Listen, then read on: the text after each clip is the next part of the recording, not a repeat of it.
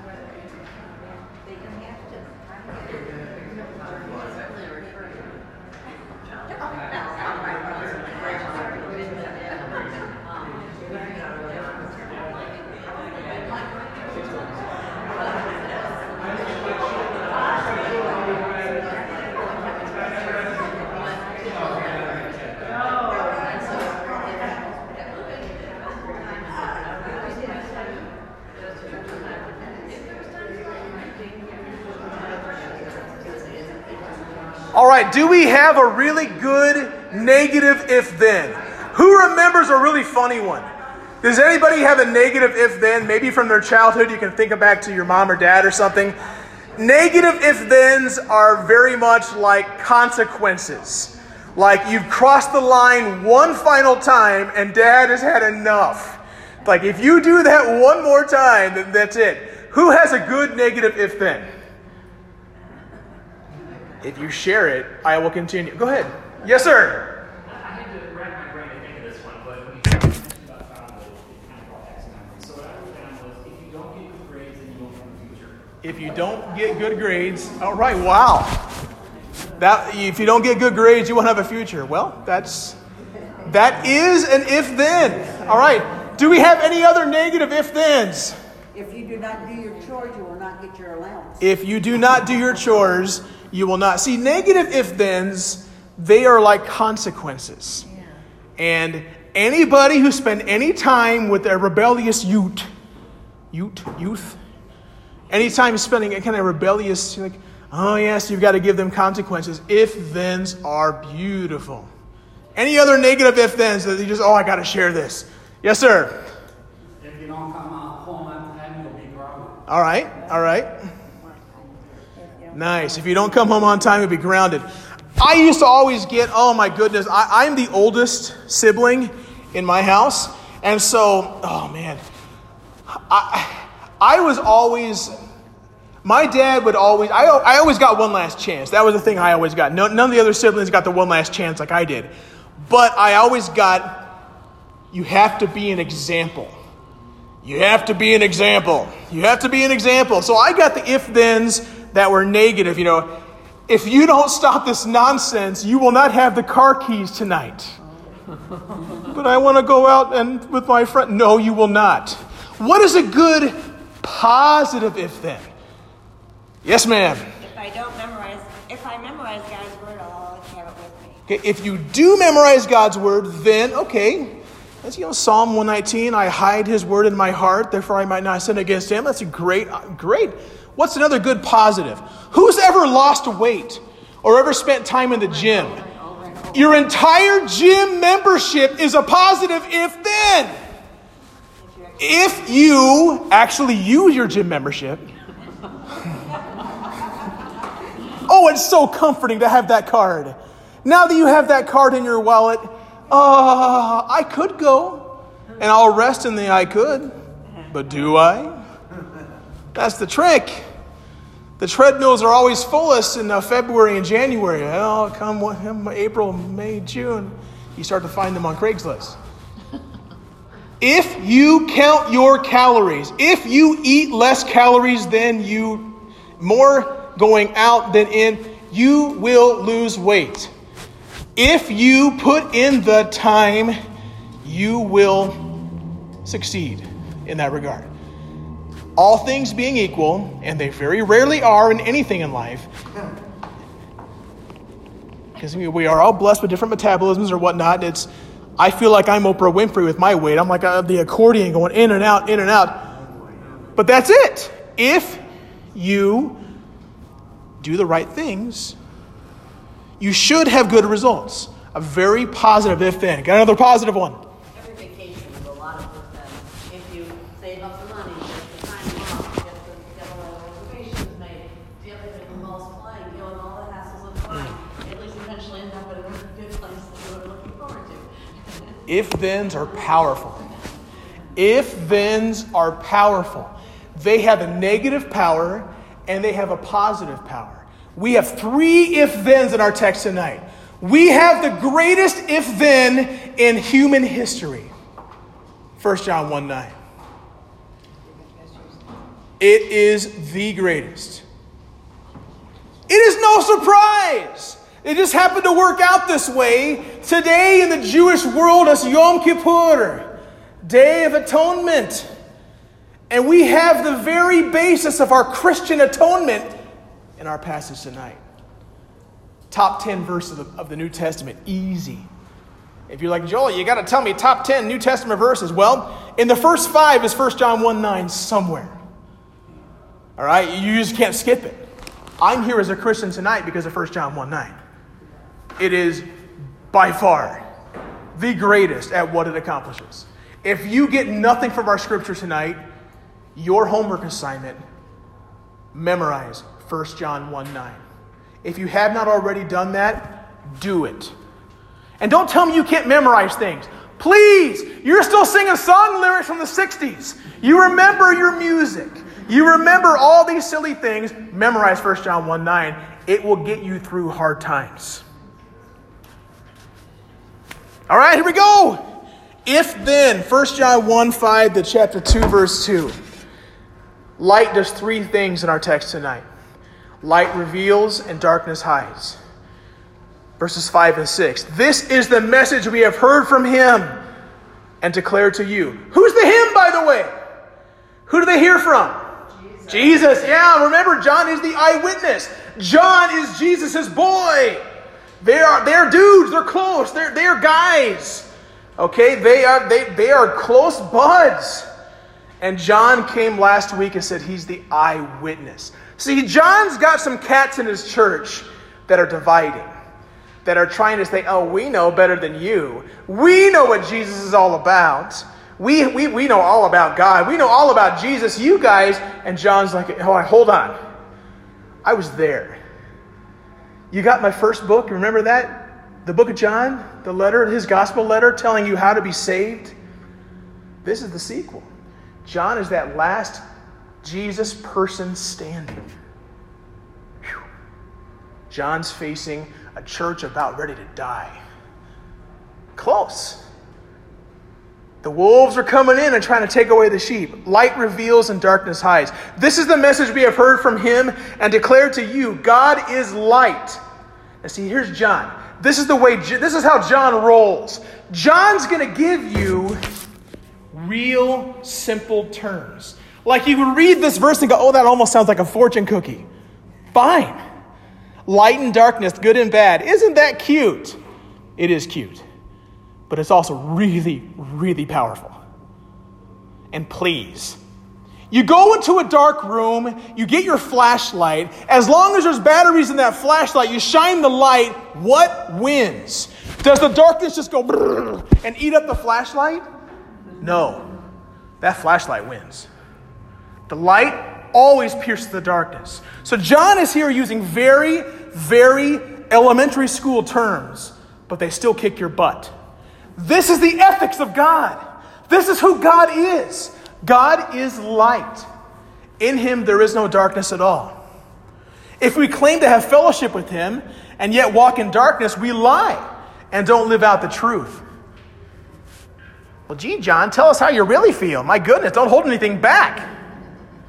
Wow. So you're not going to be surprised tonight in our lesson that we're going to play off light and darkness. Light reveals, darkness hides. John 3:19-21, Jesus is speaking to Nicodemus. This comes after John 3:16, the most famous verse in the entire Bible. But I would argue John 3:16 is not the most powerful verse in John 3. Because these verses here work me over. Because far too often in my life, I was a hypocrite. Holy moly. So I read these verses. I read John 3:16, oh, for God so loved the world, and I go, hee. But then I read these. This is the verdict. So this is your Law and Order. Dun, dun. Here it is. Light has come into the world. John's not bringing this light and darkness up off the top of his head. He's heard Jesus talk about this. Jesus who says, I am the light of the world. Light has come into this world, but people love darkness. People agape. You like the word agape? All you Bible study people. People agape darkness.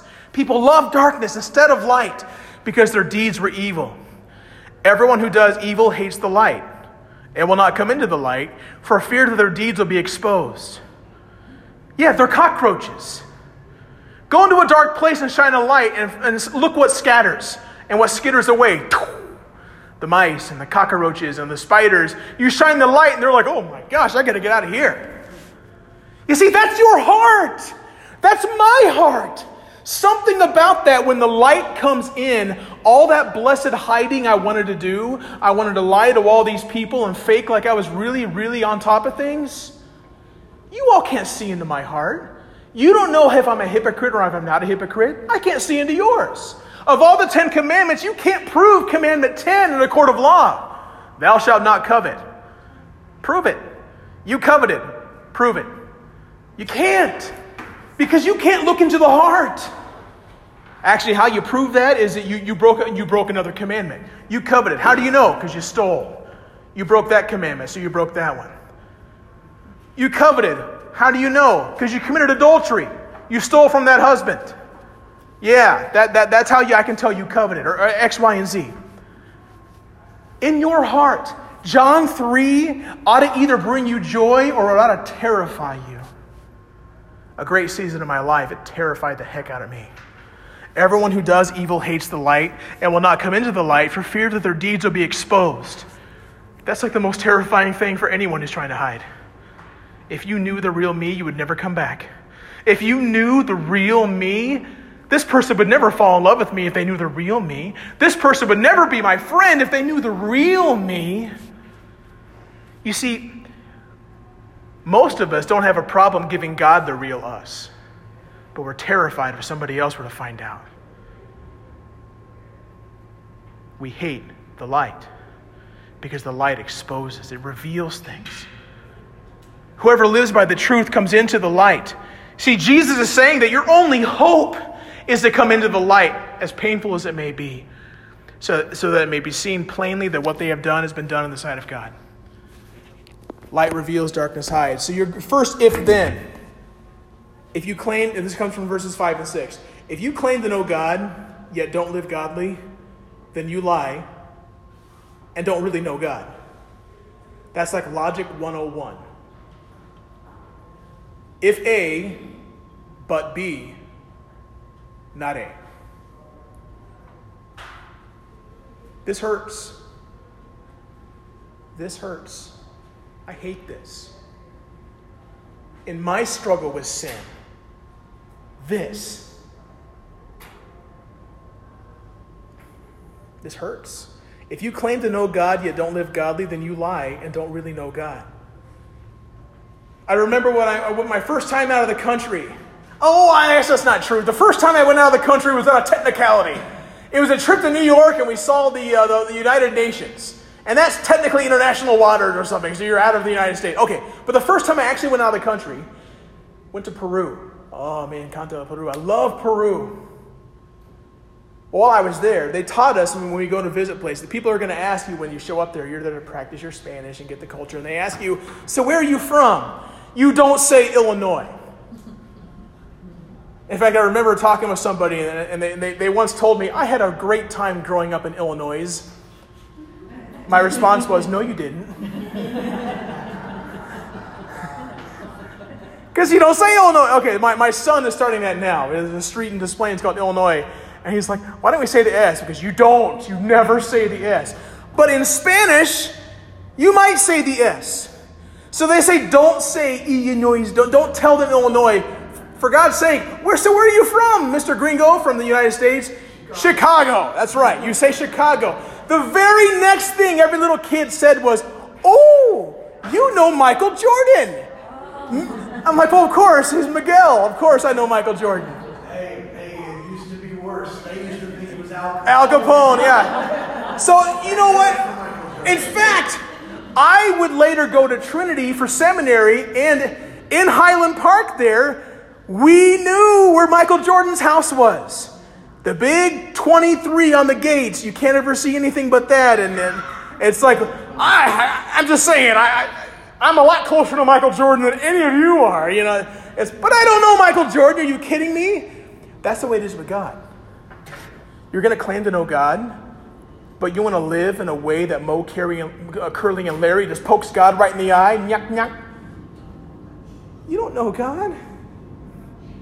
That if-then hurts. And then the lie. See, here's the thing about this text. We don't know exactly what these secessionary people, these ones who are trying to secede from the church, these bozos that were trying to get into John's grill, we don't know exactly what they really meant. So all we can do is use the process of induction and work backwards, kind of reverse engineer their theology based upon how John comes at them with these if-thens. We just have to kind of reverse engineer it. So I wrote them in italics on your page. The lie would look like this. I can live however I please because I know God. And before you go, oh my gosh, I would never say that. Please! You think I'm going to let you off the hook when I won't let myself off the hook? How many of you are sitting there going, well, I could be worse because my neighbor's a real rapscallion. You should hear her gossip. You should see the way their kids run around town. I at least know God, so I'm not them. Seriously? I can live however I please because I know God. That is lying to others. See, the if-thens tonight are going to be 3 lies. This one is lying to others. So, we'll find it eventually. Now, there's verse 7, but if we walk in the light as he, again, who's he? Jesus. Yeah. Be like, so forget that ad campaign, I want to be like Mike. No, heck with Mike. Be like Jesus. If we walk in the light as he is in the light, we have fellowship with one another, and the blood of Jesus, his son, purifies us from all sin. Okay. Evidently the he there was God, the Father, because he mentions his son. So there's 2 things happening here. One of the blessings the Catholic Church has given us is the sign of the cross. Okay? I go to the nursing home every Sunday and do a worship service. It's almost a Lutheran or a Catholic worship service. I do not show up in a collar. I clearly have a wife and children. They try to call me father, and I laugh, like, well, I am a father. But I have to do the sign of the cross. Now, the sign of the cross is beautiful because we have, Father, Son, Holy Spirit. Okay, there's a vertical and a horizontal. We have that here in verse 7. A horizontal and vertical blessing. The horizontal blessing is we have fellowship. If we just walk like God, if we seek to know Him and walk His way in His light, we're going to have fellowship with one another. And the vertical relationship, a holy God is going to forgive a sinful wretch like you. As dirty as you are, as wretched and sinful as you are, and by you I also mean me, you are purified by Jesus.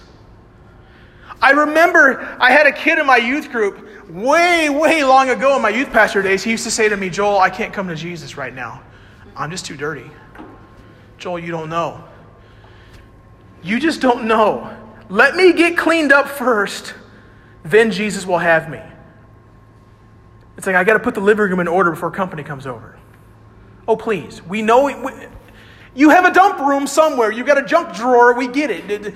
Anytime someone comes over and you have to say, don't go in that room, please. We all get it. It's pretty much all of our story. I'm not clean enough for Jesus. I have to be clean before you come to Jesus. Wrong, and wrong. It's not possible at all. You can't be clean enough. You can't be. The blood of Jesus purifies you. That's why the hymn, Jesus paid it all to Him I owe. He did all the heavy lifting. All you can do is give a response. All you brought to salvation is your stinking sin that needed to be dealt with. Second area, light reveals, darkness hides. Light brings truth, darkness brings deception. Verse 8, if we claim to be without sin, we deceive ourselves and the truth is not in us. So the second if then is this. If you claim that you no longer struggle with sin, then you're living a lie and you're communicating that you don't need God. This kind of is jumping on the Pharisee bandwagon for a second because Jesus would talk about the Son of Man came to seek and save the lost. He came for the sick, not the self-righteously healthy. And if you've ever had to check your attitude because you thought to yourself, oh my gosh, what is that person doing in this church? He's wearing that. How many tattoos are on his arm? Doesn't he know that you have to clean yourself up before you come to church? You have to be presentable to come to church. Hello? Who needs to be in church? You self-righteous bum, you, or that person? That person needs Jesus. And believe it or not, you with your self-righteous attitude, it's me too. We need Jesus too. My goodness. Check that attitude. We got to be careful about that. We want the ones who reek of, like, okay, where have they been Saturday night? I don't care right now, but they're here, and let's give them Jesus. Let us show them love so they want to come back again. So they want to know this very God that ought to be giving us joy.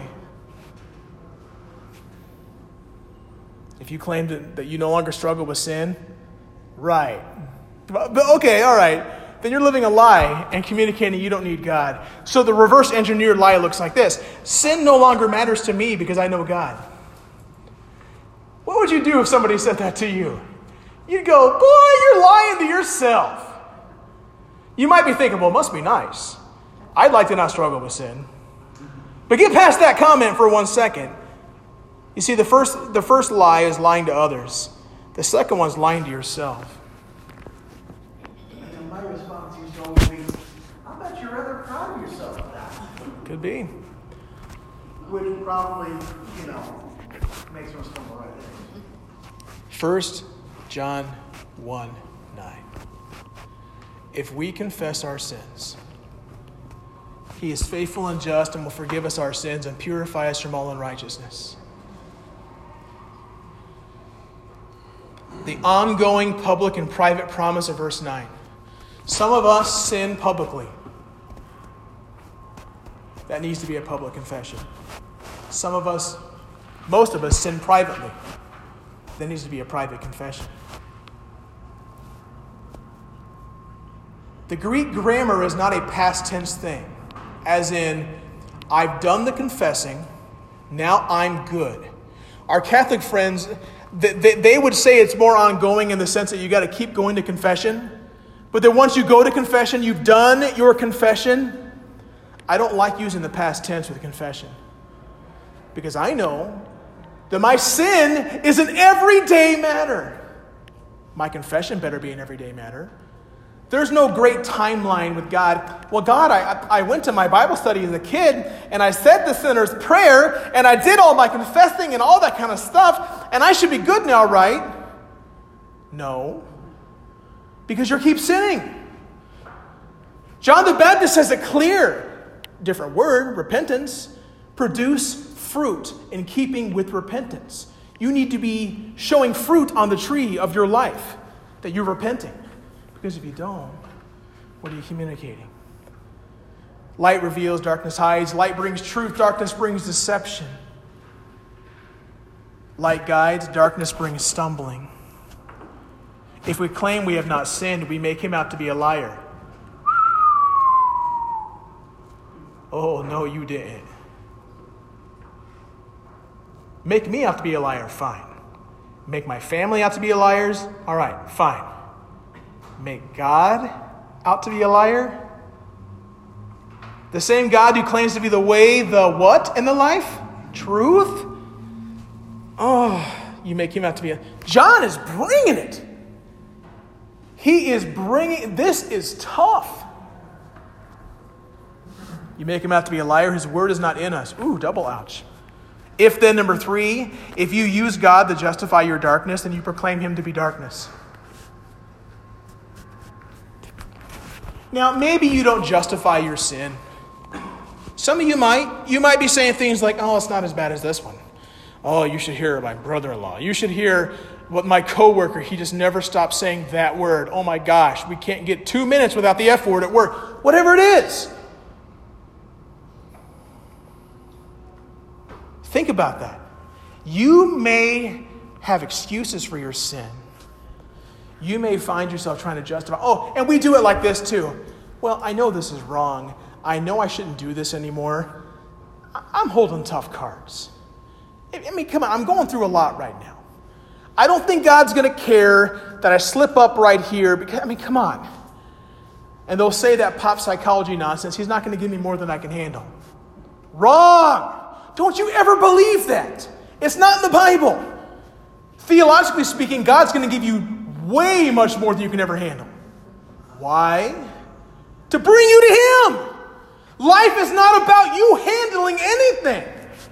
And the closest verse that even remotely comes close is from 1 Corinthians 10 that talks about temptation, and you always have a way out so you don't have to sin. That anything you face is common to man. That's it. Any other verse, you're not going to find it. God will give you more than you can handle. The goal is you're not handling it. You're coming to God. You're being still and knowing that he is God. Oh, I'm holding tough cards. Life has thrown me a curveball, or I just had this and this and this. So I know I shouldn't sin, but if you use God to justify your darkness and you proclaim him to be darkness, the reverse engineered lie is this: I no longer sin like I once did because of God. Look at that. He's made me good. God doesn't make any junk. Look what he's doing to me. He's making me less of a sinner than I once was. I doubt that. Yes, we have the theology of progressive sanctification, that God, through the Holy Spirit, is slowly and surely making you more like Jesus. There ought to be sins that you no longer do. There ought to be choices that you no longer make. But to say, because of God, I'm not a sinner anymore. I don't sin like I used to. Does it matter? You still sin. Is it God up there in heaven going, well, he's at least sinning better than he was before. I mean, he used to do this, but now he's doing this. Okay, I got to give him credit. He's not doing this anymore. No. There was no degradation of logic when it came to Adam and Eve in the garden. They went from the state of no sin to sin, and they're out. Holiness does not abide sin. You can't have sin in God's presence. That's why we need Jesus' sinless perfection to pay our price. So that God can look at you and me and see purity because of Jesus. Because if he doesn't see that, you're toast. This is hardcore. Light guides, darkness brings stumbling. The two actions of Jesus for you, number one, he's our advocate.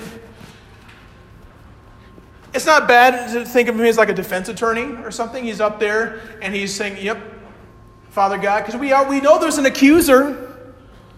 That's a great Hebrew word, Hasatan, the Satan. It means accuser. We first kind of get to know him as Satan in the book of Job, and Jesus gives him a proper name in the Gospels. The great dragon, the accuser of our brothers, the one leading us all astray, the great father of lies.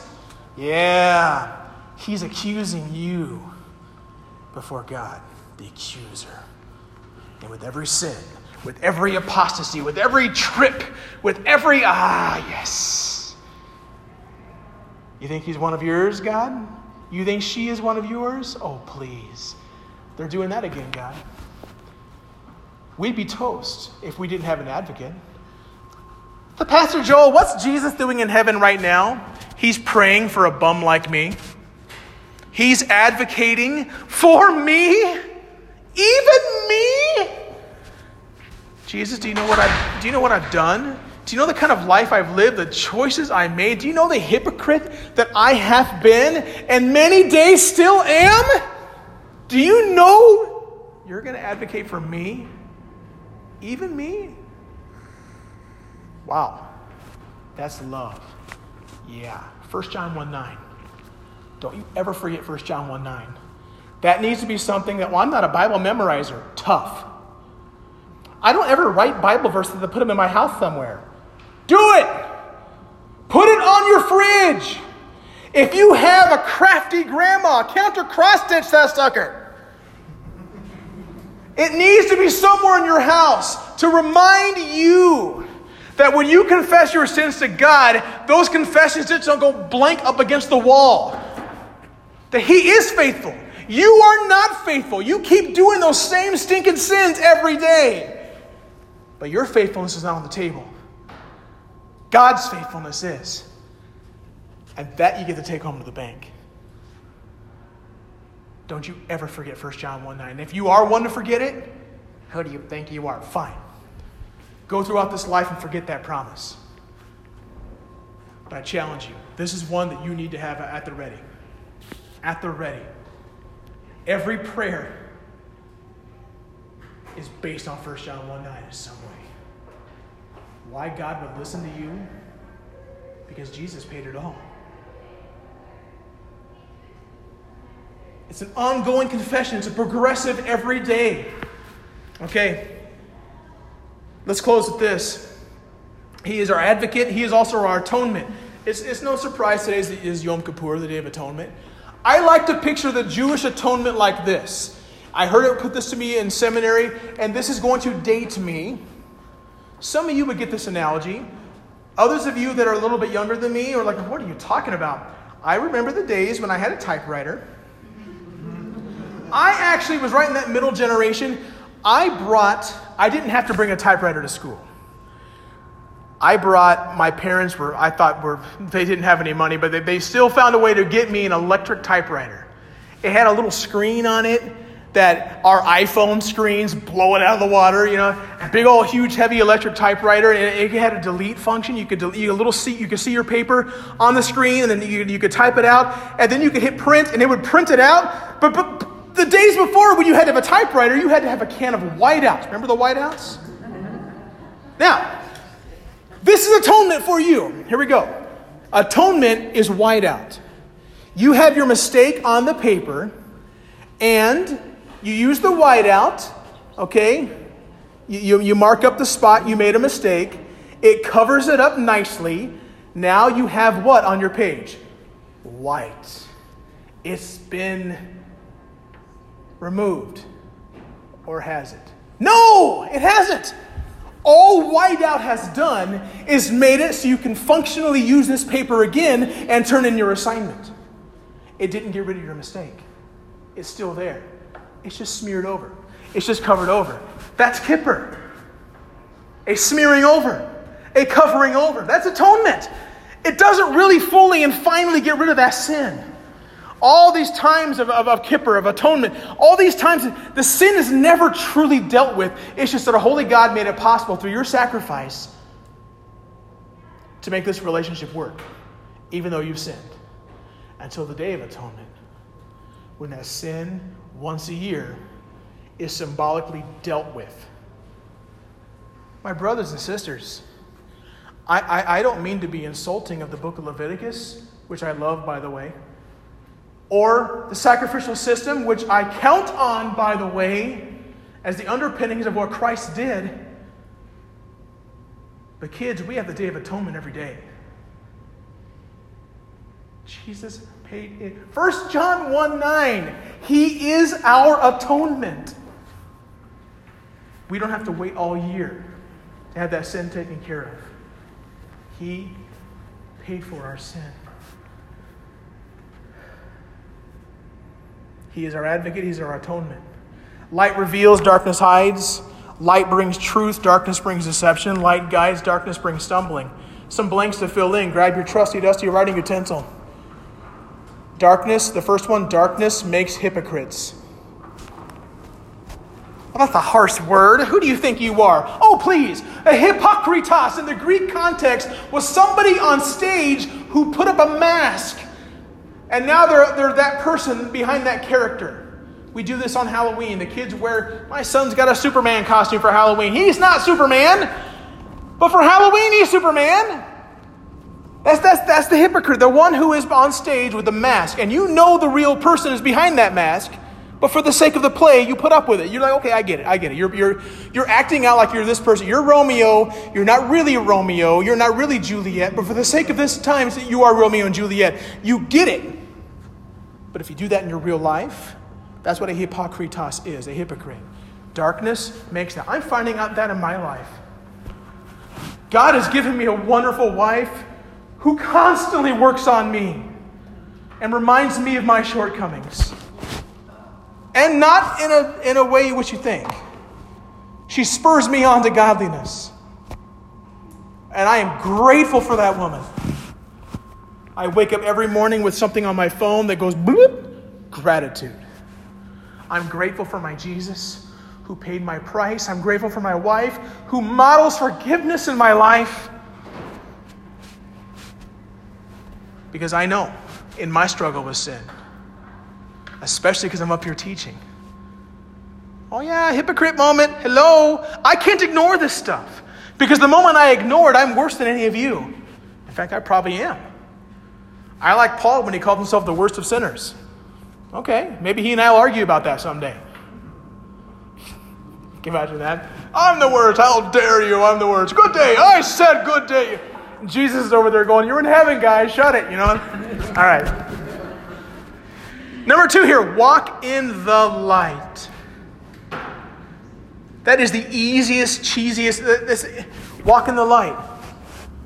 Come out of the darkness and be done with it. So it hurts. So you have to face yourself. I'm learning this. So you have to face yourself. So you have to face what you've been, who you've been. You want any peace in this life at all? Do you want to put the past in its place? Your only hope is to leave the darkness and walk in the light. That's it. You belong to Celebrate Recovery and facing yourself. Get out of denial. Walk in the light. That's your only chance of hope. That's your only chance of ever beating that anxiety. That's your only chance of ever going to sleep at night without having to have the TV on. Having to worry about numbing your pain. Walk in the light. Number 3, as long as sin is part of your life, confession better be. 2:1 and 2. My dear children, I write this to you so you will not sin. But if anyone does sin, we have an advocate with the Father, Jesus Christ, the righteous one. He is the atoning sacrifice for our sins, and not only for ours, but for the sins of the whole world. John understands, though you are a Christian, though you are following Jesus, you are still going to sin. The goal is not to keep sinning. It's football season. Your team's marching down the field. Fumbles happen. In baseball, the team I root for is still playing in the playoffs. As of this recording, they are. I hope they still are. They were ahead 13-1. It was a really great day to be a Cardinal fan. I'm just going to lay that out there. And for those of you who are gritting your teeth, I grew up downstate. Let me have something. Okay. Boo. Fair enough. I can't watch the NFL anymore because this is too political for me and I can't deal with it. And I played college football. But when someone fumbles, the entire defense goes, ball, fumble, sidelines, on the field. We all yell fumble and everything stops. What you're doing, you're looking around. Fumbles happen. You are going to sin. You are going to drop that ball. The goal is not keep sinning. In fact, don't sin. But when it does happen, you've got a chance because Jesus paid it all. He is advocating for you in your brokenness. He atoned for your very sin. If we confess our sins, He is faithful and just to forgive us our sins and cleanse us from all unrighteousness. I like that all unrighteousness. What if I can't remember every single sin I've ever done? Is He going to forgive it all? All unrighteousness. What if I will confess them all? Martin Luther was famous for being in the confession box and wearing out his confessor. He'd be there for hours. And the priest in the other part of the box was like, enough already. You're forgiven. Do some Hail Marys and be done with it. Because he was wanting to go every single thing he's done wrong. And He'll never remember them all. And cleanse you from all unrighteousness. Your attitude is confession. Okay, so I want to close with this. Sorry or not sorry. Turn your page over, please. You've got 8. I'm going to pause for just 2 minutes now. First 2 tables up here, tables 1 and 2, you've got numbers 1, 2, 3, and 4. Last 2 tables, you've got 5, 6, 7, and 8. Take a moment here. Read these, and I want you to be able to figure out, to proclaim, is this person saying this line sorry? Are they truly confessing, repentant, or something else? Is it a way to confess or a way to escape? Talk amongst yourselves.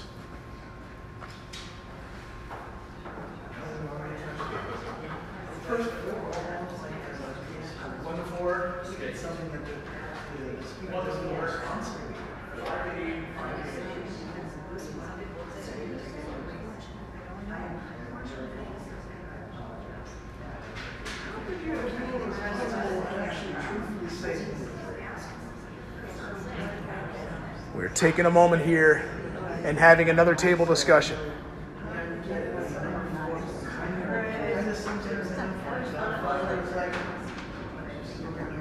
Sorry or not sorry?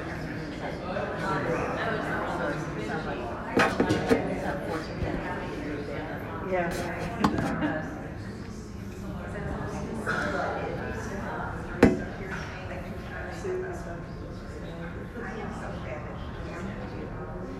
Joe, again, it was like the tone of voice. You can change.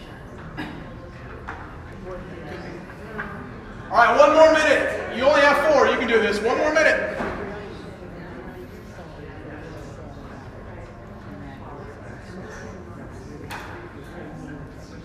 And I will be calling upon your table. You're going to give me a yes or a no. Is it a good confession or not a good confession? Right. Yeah.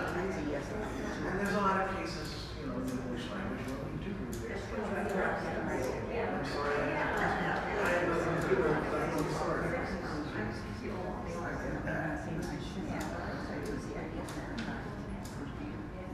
All right.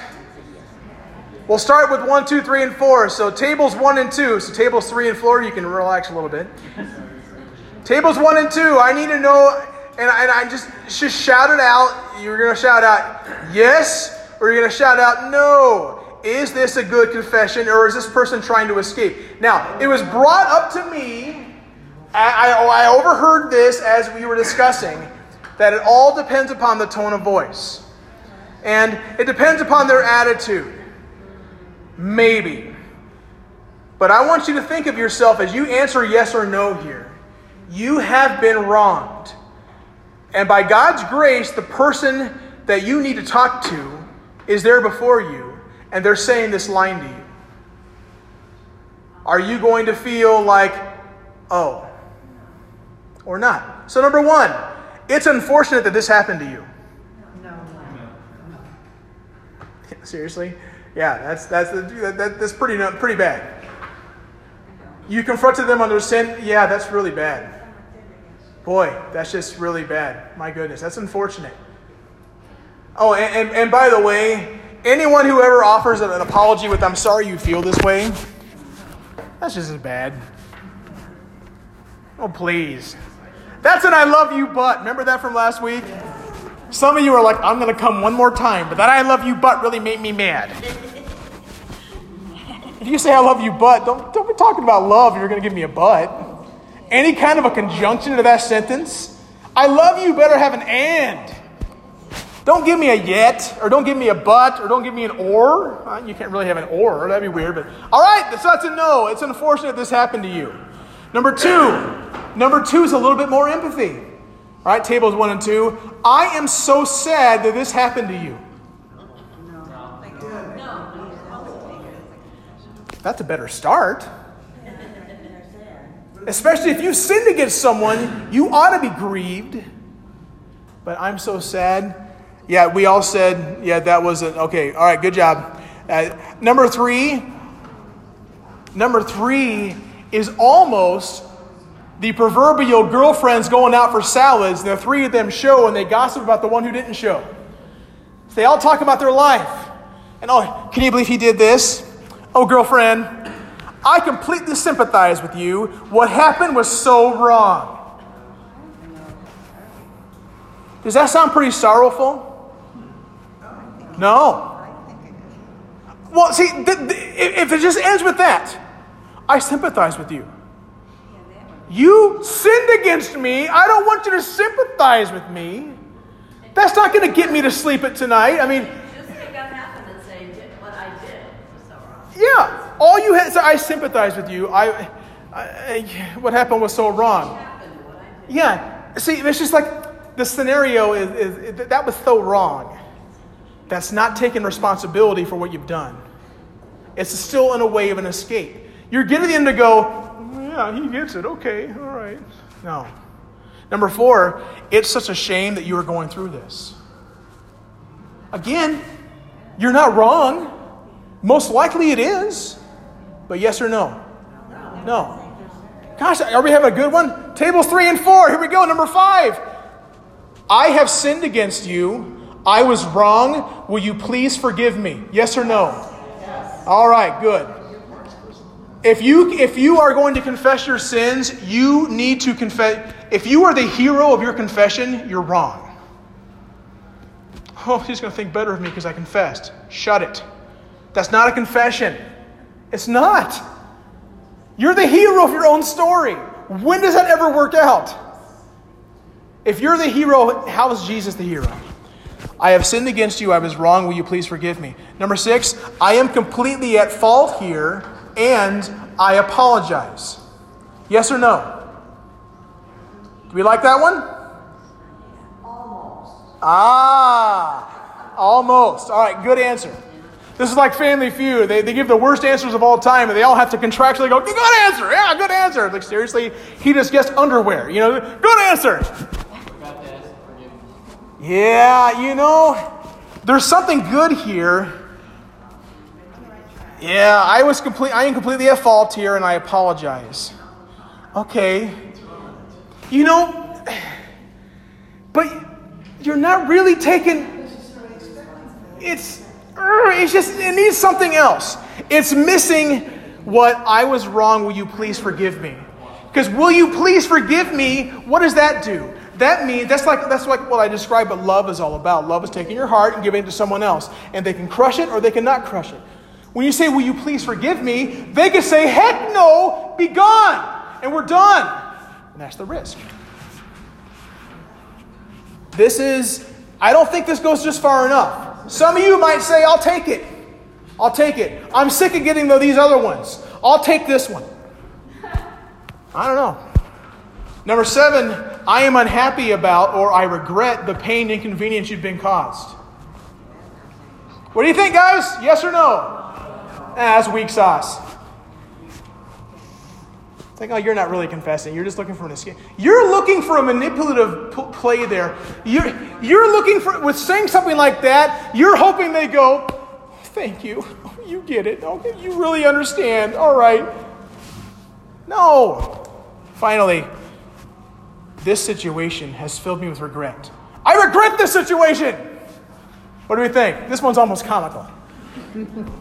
Yes or no? No. Yeah. You're going to throw tomatoes at that one.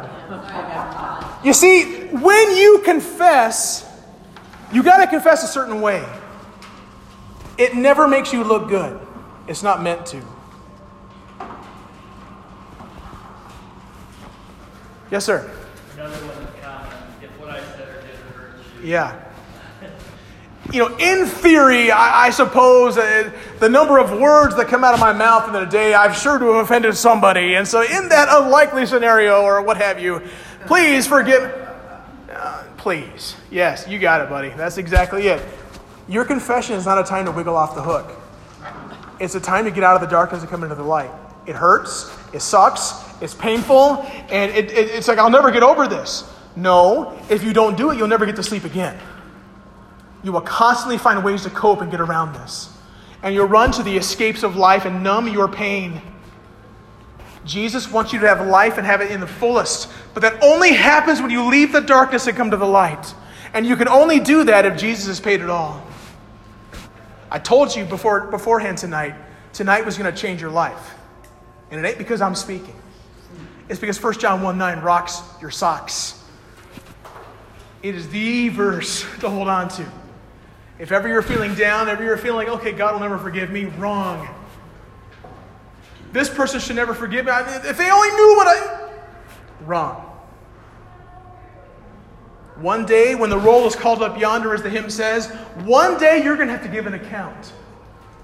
You're going to stand before Almighty God. 1 John 1:9 is going to be there.